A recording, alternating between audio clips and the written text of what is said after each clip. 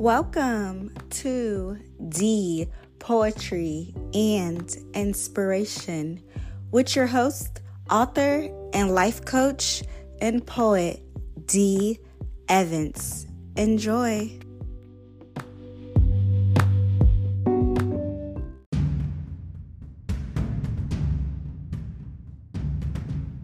Deuteronomy 28.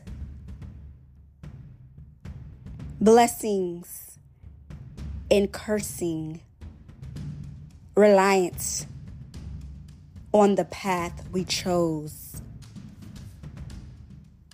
not to hearken unto the Most High God.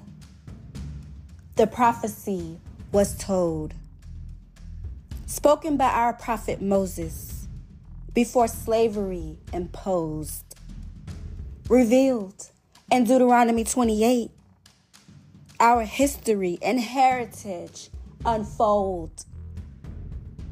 Amnesia fell upon us, stripping of our identity.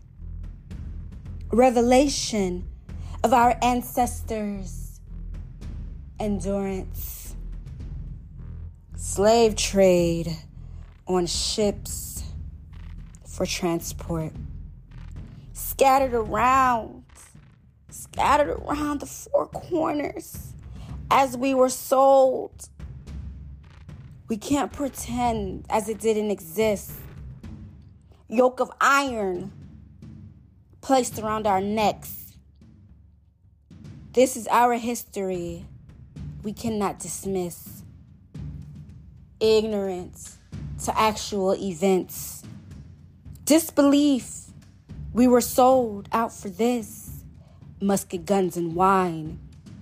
Cursed in the city and in the fields. Sold unto enemies in bondage. We broke the covenant. Now we cannot resist. Confusion shattered the mind. Most High God is still in the midst, awaiting. Most High God is still in the midst, awaiting for you to repent. Awaiting you to repent. Spiritually return to the truth. It's no myth.